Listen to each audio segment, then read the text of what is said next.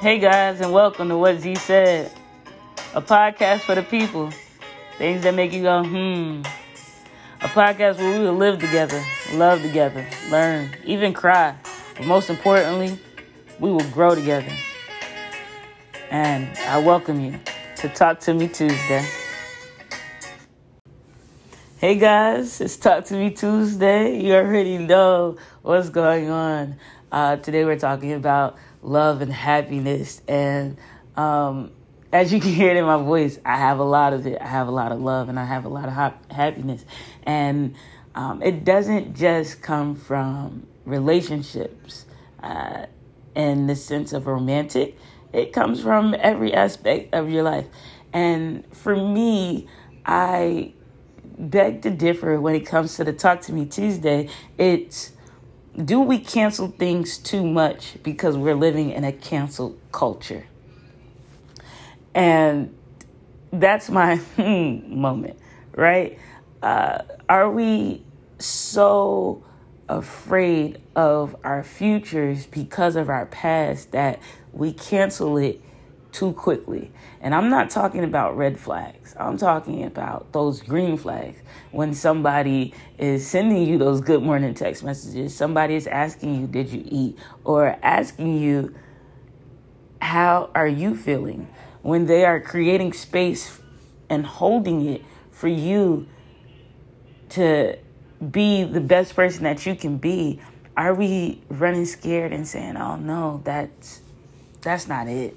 They're just doing that in the beginning. They won't ever, continue this with consistency. So you sabotage it and then you let it go, right?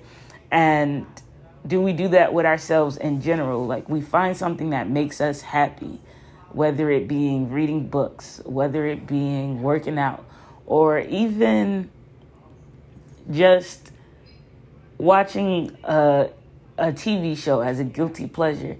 And we cancel it out, because we live in such a cancel culture. As soon as something goes awry one time, the world is ready to cancel it out. Like, we never give anybody chances anymore. And that's why I ask, like, are we canceling stuff too early? I personally, now this is my personal opinion, is that, with this cancel culture, it's trendy to just say, no, forget it. It's trendy to shut down and walk away. It's trendy to not listen to what you have going on in your mind and your body and creating that holistic experience for you to grow. And I'm not saying everything is always sunshines and rainbows. Like, it's not, But with anything worth having, anything worth living for, it's going to take some effort and some work that you got to put in. And when you don't do that and you look for an excuse to opt out, like, life has a subscribe button, you don't check out that path. One thing that I was taught in having a sales background that I do in the corporate world that I lived in at the time, was in sales, we have to dig. When we're talking to somebody, we have to dig, right? So if one door closes with a no, you dig a little deeper and you open another door. And then you see how far down that rabbit hole can go until it closes. And then you switch over to the next door. So you have it like in doors. And so when I thought about that, I thought about life. I try not to treat my future endeavors like my past. I learn from them. I don't call them lows, I call them lessons. I have highs and I have lessons. I don't have lows. And those lessons for me, the reason why I call them lessons and it's not lows is because, yes, even though I wasn't in the best space, I learned not to do it again. And it wasn't like a quote unquote mistake. It was something that I needed to see in order to be a better me. Because if all I know are good times, what is going to happen when I get challenged on those good times? Am I going to just fold? Am I just going to be like, nah, this ain't that, this ain't it, and keep moving? And so I implore you guys to take inventory of yourselves. Take mental, take health, take a holistic view of an inventory. And I'm not just talking about money and financial. When I'm talking about mental, I mean, what are the things that you are doing to betray yourself? To being a better version of you? What are you allowing into your life that you haven't canceled yet, but yet you want to cancel everybody else and haven't canceled for yourself? Accountability is always something that I continuously talk about because it's true. You have to be accountable.